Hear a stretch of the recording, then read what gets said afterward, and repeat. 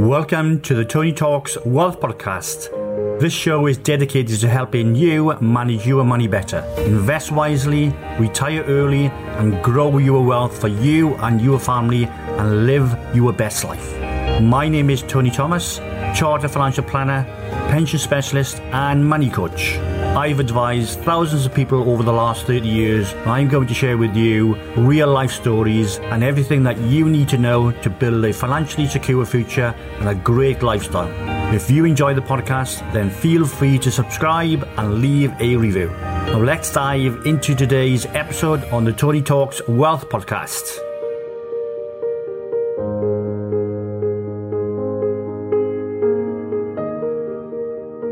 You will know from previous episodes that I talk about the questions or the areas of advice that my clients ask me on a regular basis.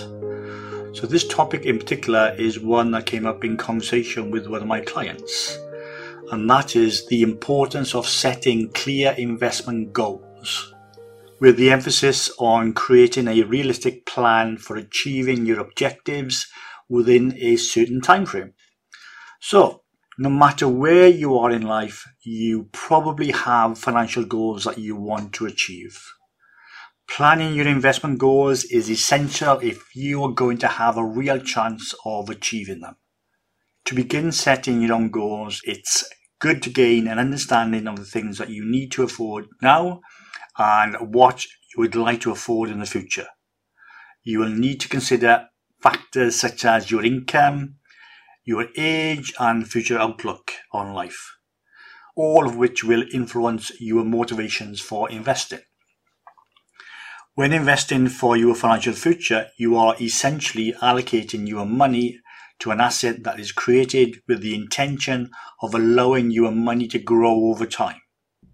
The wealth you create can be used for a variety of objectives, such as meeting shortfalls in income, saving up for retirement, or fulfilling certain specific obligations such as repayment of mortgages, loans, debt, payment of school fees, university fees, or purchases of any other assets that are important to you.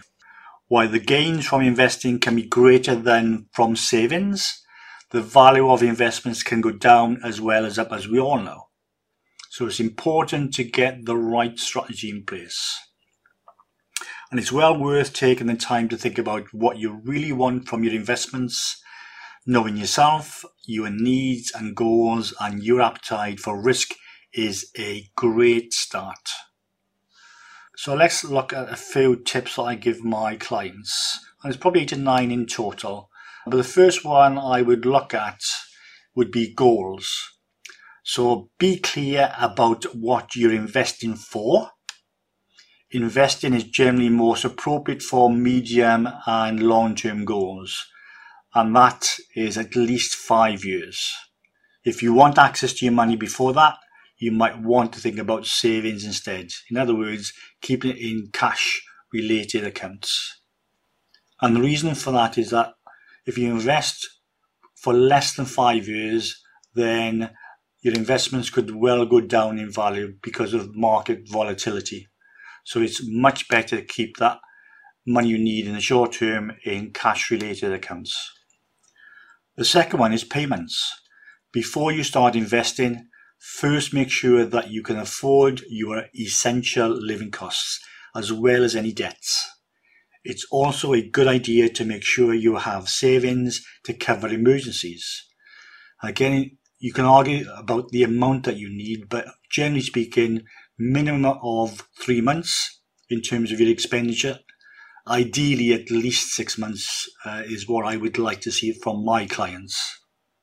That gives you a peace of mind that if things go wrong, and they often do, you've got sufficient cash so that you haven't got to panic, so you can be more measured when you get back on your feet. The third one is investment risk. Have a think about how much risk you feel comfortable taking with your money. You should also consider your other financial commitments when deciding how much risk to take. If you don't want to or can't take any risk with your money, then investing may not be right for you at the moment. Often I see clients taking too much risk for what they are comfortable with, but I also see the flip side where people don't take enough risk for the objectives and the goals that they want to achieve. It's all about making your money work harder, but obviously within the parameters that are right for you. The next one I would look at is timescales. The longer your money is invested, the more opportunity it has to grow in value and reach your goals.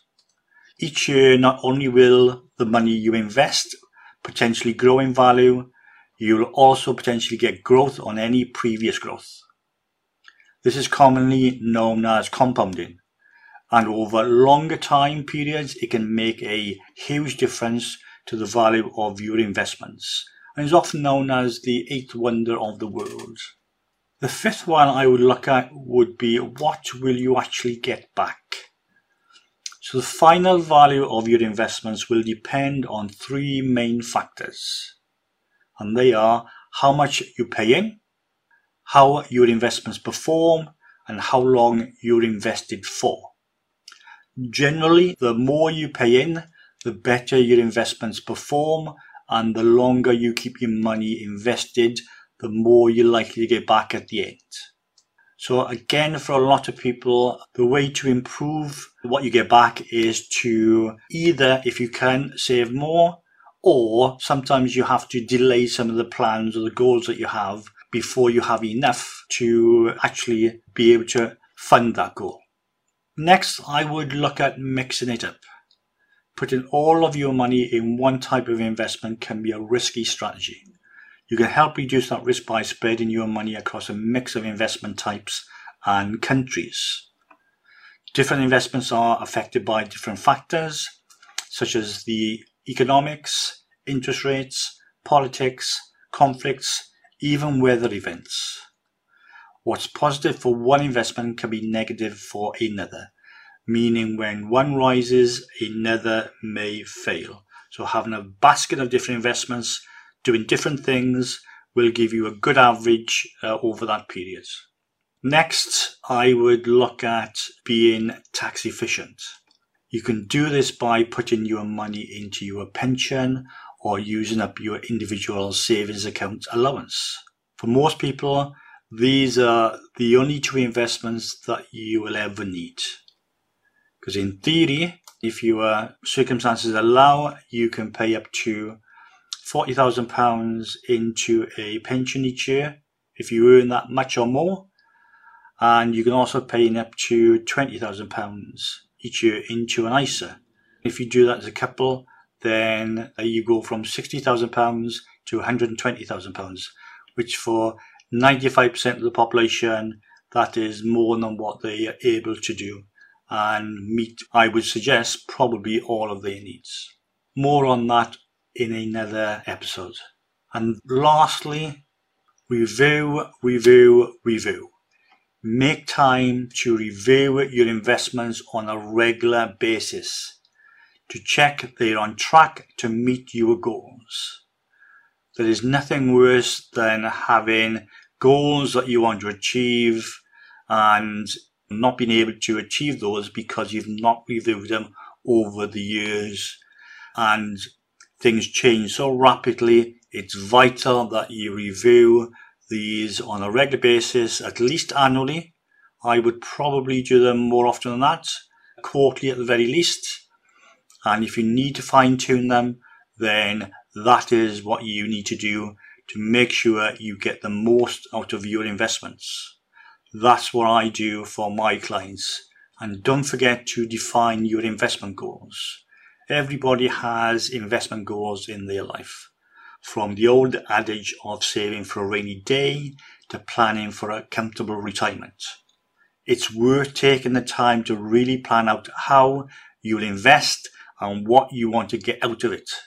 Knowing what your goals are, how much you'll need, that is how much it's going to cost to achieve those goals, and the level of risk that you are happy to accept in order to get where you want to go.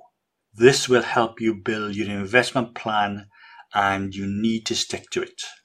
That's all I want you to cover this week. So in summary, to create a realistic plan for achieving your objectives within a certain time frame, you need to take these measures that I've discussed in this episode. And as always, if you have any questions or if you want any topics that you want covered next time, then leave some comments. And if you enjoyed this episode, then please share with family and friends, and I will see you next time. Thanks for listening to today's episode. You can find links to everything that we've discussed in the show notes. And if you'd like to know more about what I do or see more great money tips to build a secure and a happy lifestyle, then you can find all of these on my website, ttwealth.co.uk, or my YouTube channel, TT Wealth. If you want to work with me, then why not book a free 30-minute call to find out how. You can also follow me on LinkedIn, Facebook, Instagram and Twitter. I also produce a bi-monthly newsletter, TT Wealth News, which contains practical money tips that is free for you to download from my website. And if you're enjoying this podcast, don't hesitate to leave a review. Of course, the more stars the better, and equally sharing is caring. So if you've heard something that you've enjoyed and you think will benefit someone you know, then please do share with them. I'm sure they will appreciate it. So it's goodbye until next time, and remember, live for today, invest for tomorrow.